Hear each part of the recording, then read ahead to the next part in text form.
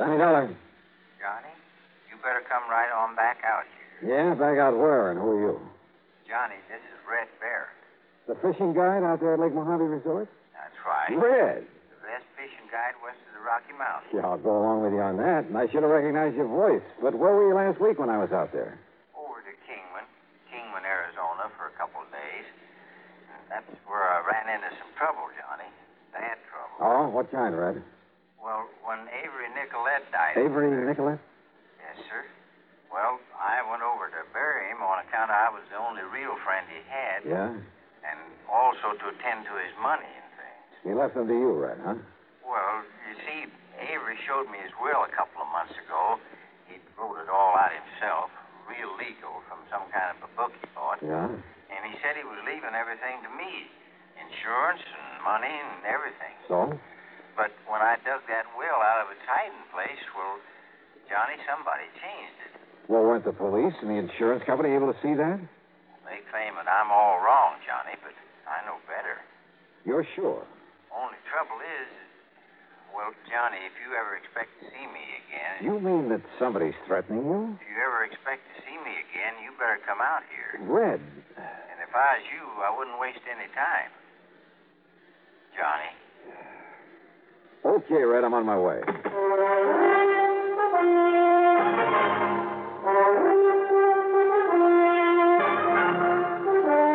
CBS Radio brings you Bob Bailey in the exciting adventures of the man with the action-packed expense account. America's fabulous freelance insurance investigator. Yours truly, Johnny Dollar.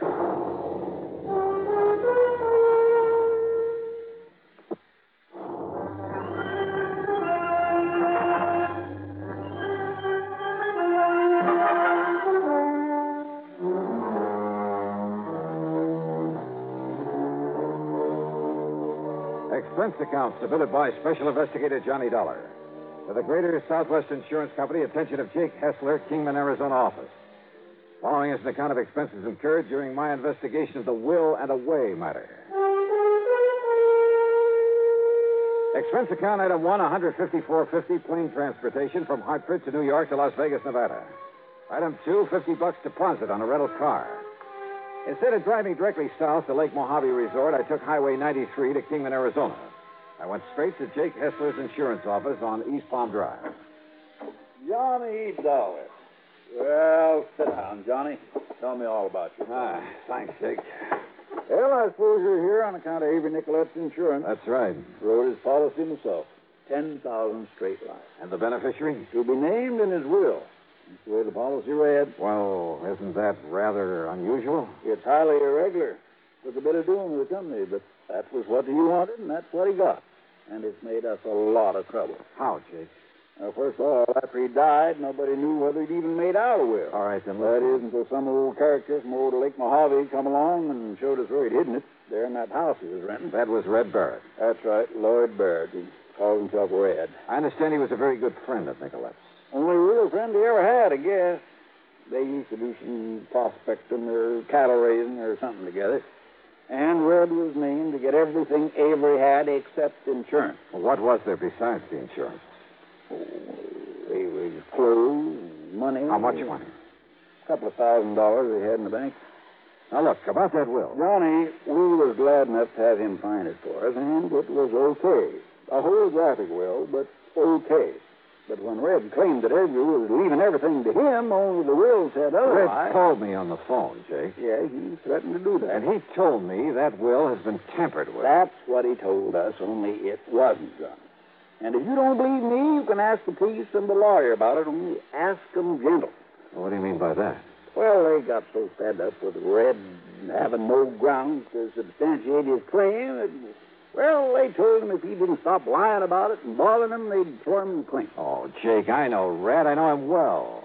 I know that now and then he might stretch the truth a bit about some of his experiences, the places he's been, about the big fish over there in Mojave that he knows by their first name. Johnny, that's the very reason. But there isn't a malicious bone in this whole party.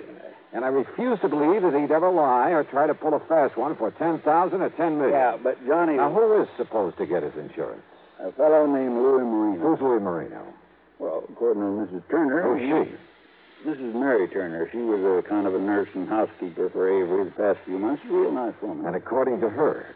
Well, she didn't know much about this Marino, but she'd heard Avery mention him once or twice, that he lived up in Vegas. And, of course, she saw his name in the will when she witnessed it. Who else witnessed that will? Old Tim Hansen. Well, what does he say about it? Well, Tim got killed about 3 months back one night in April. Got drunk and run his car off the highway down towards Needles. Well, he's no help. Where will I find this Mrs. Turner? Still at the house Avery was renting. And she swears that Marino was mentioned in the will right from the beginning, huh? Yeah, but your friend Red Barrett... Okay, Jake, I'll see you later. You going over to see her? First, I think I'd better talk to Red over at Lake Mojave Resort and get myself a room for the night.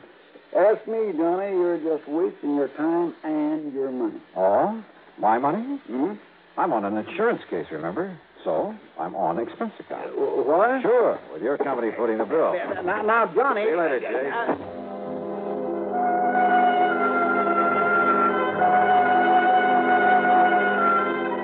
It was after dark when I reached the Lake Mojave Resort. And yeah, Red was waiting for me in his comfortable motel room. We got right down to cases. And I tell you, Johnny, that when Avery showed me that will, there was never any such a name as Louis Marino on it. And that was a couple of months ago. On his birthday, May 11th, I'd taken him a couple of nice steaks to celebrate. Yeah. Now, what was this about your being threatened? Threatened? Well, that's what you implied to me over the phone. Well, now, Wait a minute. Were you just stretching things a bit to make sure I'd come out here? Oh, now, Johnny. Yeah, I should have known it was something like that. No, sir. Oh, that is... Well, if you could have seen Marino's face when I told that lawyer, the surrogate, that somebody had meddled with Avery's will, and when I said I was going to send for you...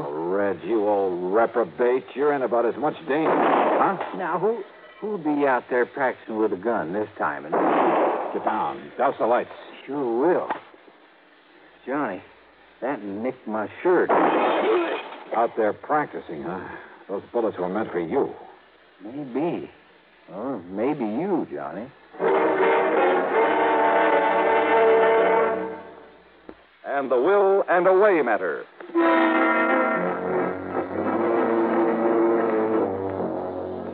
I thought Red Barrett there at the Lake Mojave Resort was spinning another one of his yarns when he told me he was being threatened by the beneficiary of the insurance he felt that he was entitled to. That is, until a couple of gunshots crashed in through the window of his motel room. Yes, sir, Johnny. That Louis Marino knew that I was going to send for you, so those shots could just as well have been meant for you as for me. Wait a minute, Red. Somebody... Stay low. Leave the lights out.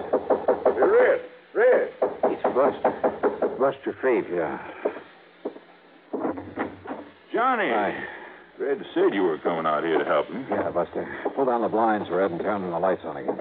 Sure, Johnny. Those shots, Johnny, and I heard this window break. They came from a car up on the old mine road above here. And the car took off, went over the hill. So it looks like Red was right. Red, how much do you know about this Louis Marino? I tell you, Johnny, I never even heard of him until I dug Avery's will out of the linen closet there at his house, and I saw Marino's name on it. Only thing I know about him is that he's been living up there in Vegas, working in a garage, about 3.5 months now. Then he must have arrived there shortly before old Tim Hansen died, which probably doesn't mean a thing. Well, old Tim was the other witness to Avery's will. Johnny, I knew old Tim pretty well. He was kind of a general handyman over there in Kingman. I used to have him come over here and give us a hand now and then. So? Well, did you hear about how he died? Sure. Got drunk one night and ran his car off the road. Only Tim never touched the stuff. You're sure of that, Buster? Yes, sir. Well, did you tell the police and coroner? Yeah, and I guess they changed their report. Not that it means anything. I wonder. Let me get some dates straight. Dates, Johnny? Yeah, how long was Avery Nicolette living over there in Kingman? Since January. And before that? California, working in the oil fields. But the doctor told him if he didn't get over here in the desert, that his lungs wouldn't hold out more than a couple of months. When did Mrs. Turner take over as his nurse and housekeeper? Oh, Mary started working for him in March when he took real sick. That's when he made out his will, too. And Mary and Tim were the witnesses. That's also about the time Louis Marino arrived in Vegas. Well, yeah. Johnny. No, let's not try to tie these things up until we have good reason to. Well, you ask me. Then it was back in April that Tim Hanson died. Yes, sir. And when did you see the will? In May. That was the time I almost got killed. What? Oh, coming over the pass that night on the way back here, the steering on my car gave out. Wait a minute. Did anyone examine it after that happened? Well, I had it fixed, if that's what you mean. No, that isn't what I mean. What are you thinking of, Johnny? Plenty, Buster. Red, where is that will now? Well, it's still with Lawyer Robbins, I guess. Over in Kingman? Yes, sir. He's the surrogate on it. And he lives right over his office on North Poplar. Good. Then I'm going over there to see him.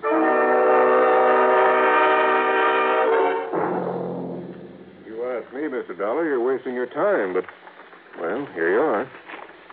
Last will and testament of Avery Charles Nicolette. And it's all in order. Perfectly legal.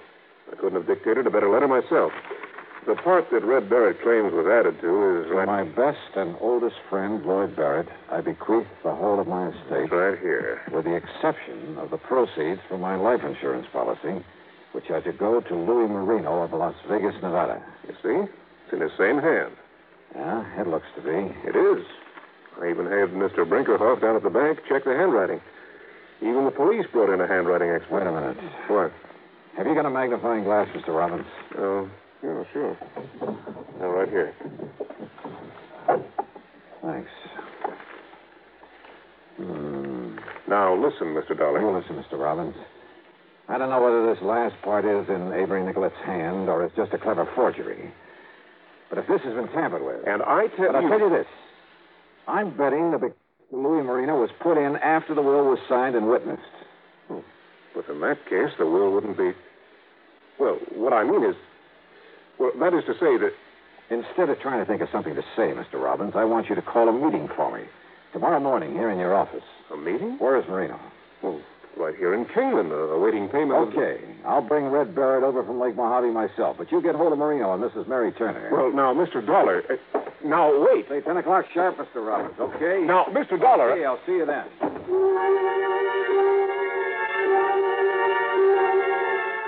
As it turned out, I didn't go back and pick up Red after all. Oh, sure, I started to. Even got a few miles out on the highway. But I ended up by telephoning him from a room I'd taken at a motel right there in Kingman. As for my rental car, well, I don't want to sound dramatic, but what happened was this.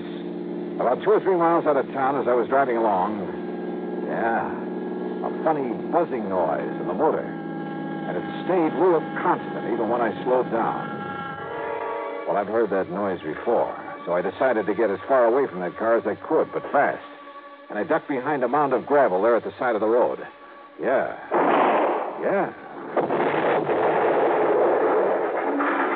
You know something? As the sordid parts and pieces came sailing down around me, I was kind of glad that I had got out of that car.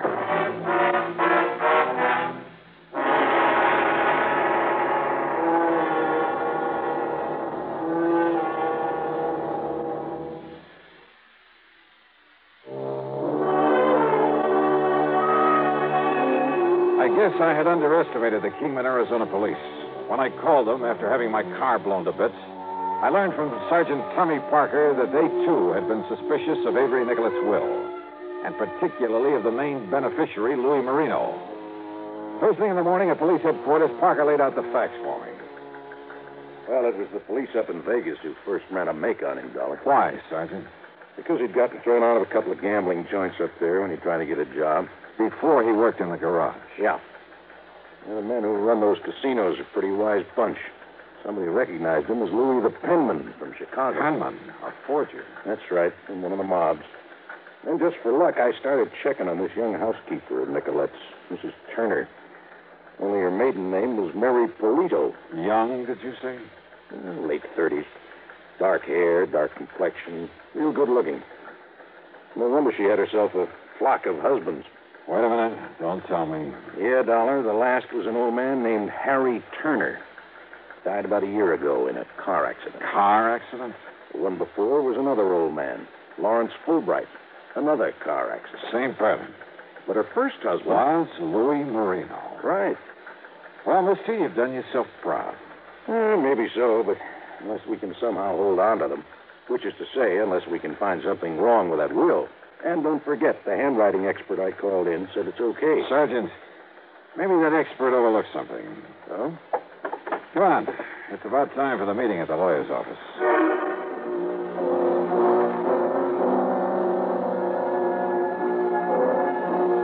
Wisely enough, Sergeant Parker decided to stick around outside while I went into the meeting. Present were Mr. Robbins, the lawyer, Red Barrett, Louis Marino. I couldn't blame Red for not liking his looks. And Mrs. Mary Turner. At the moment, Red had the floor. And I tell you, I don't want the money. I'll give it to charity. But I don't want it going to somebody that Avery never even heard of. What do you mean he never heard of me, you crazy old bum? Because he would have told me. That's why. Because he told me everything. Yeah? Well, I'm sorry, Mr. Barrett, but I'm sure I heard Mr. Nicolette mention Louis Marino many times. And when I saw his name in the will... Somebody put it there after I saw it. You're crazy. All right, now, folks. Listen, old man, if you think you can break this... Maybe I can, Louis. Huh? Who's this gentleman, Mr. Robbins? This is Johnny Dollar, Mrs. Turner, investigator for the insurance company. Well, good. Not that it makes any difference to me whether Mr. Marino gets that insurance money. Oh, I think it does, Mrs. Turner. Mrs. Mary Polito, Marino, Fulbright, Turner. What? Did you toss in a Marino somewhere along there, Johnny? No, Mr. Dollar. Listen here, Dollar. Marino, it may be tough proving that you caused the death of the other witness to that will, poor old Tim Hanson. It was a car accident. He was drunk. They found the bottle right beside him. He never took a drink in his life. I suspect that bottle, if there was one, was planted in his car by the mechanic who tampered with his steering. Who said? And come to think of it, you are a mechanic, aren't you, Louis? Sure I am, but that doesn't mean And a it thing. might be hard to prove you planted that bomb in my car. Now listen, That Dollar. you tampered with the steering on Red's and tried to kill him off after you realized he'd seen the original will. But sooner or later, I think these Kingman police will be able to pin these things on you. The only thing I have to prove, though, is that this will was tampered with. And I think I can. Yeah? How? Well, I'm sorry, Mr. Dollar, but that will is exactly as it was in the beginning. Mrs. Turner, did you actually see it written? Mr. Hanson and I both saw him write it. Then Mr. Nicolette signed it. We signed it. Then he folded it up and put it in the envelope. Oh? This paper wasn't folded before? No. It was some new stationery he just got himself. You're sure? Of course. Why do you ask a thing like that? The paper has a coating on it, like most papers of this kind. Some of that coating cracks a little bit when it's folded. It takes a magnifying glass to see it. So what? So when something's written on it after it's been folded, the ink will spread a bit over the tiny cracks made in the coating. What? Yeah. Like it has on this part. It was added later to give the insurance to Louis Marino after Mrs. Turner found the will in the linen closet. How do you know? I know. Added No. after the other witness died, after Red Barrett saw it. Take a look with your magnifying glass, Mr. Robbins. Yes, I certainly shall. So, Louis, despite your excellent copy of Avery Nicolette's handwriting, by writing yourself in over the fold in that paper, you pulled up boo-boo. You're right, Mr. Dollar. Absolutely right. Well, Mary, Louis? All right, Dollar. You see this gun? Yeah. Louis pulled a gun and started to make even more of a fool of himself. But then Sergeant Parker quietly walked in and took over. And you know something? I think that given time with Mary and Louis in the clink for this forgery, he'll probably pin those other things I mentioned on him. He's a good man. Expense account total, including the blown-up rental car, $3,280. Yours truly, Johnny Dollar.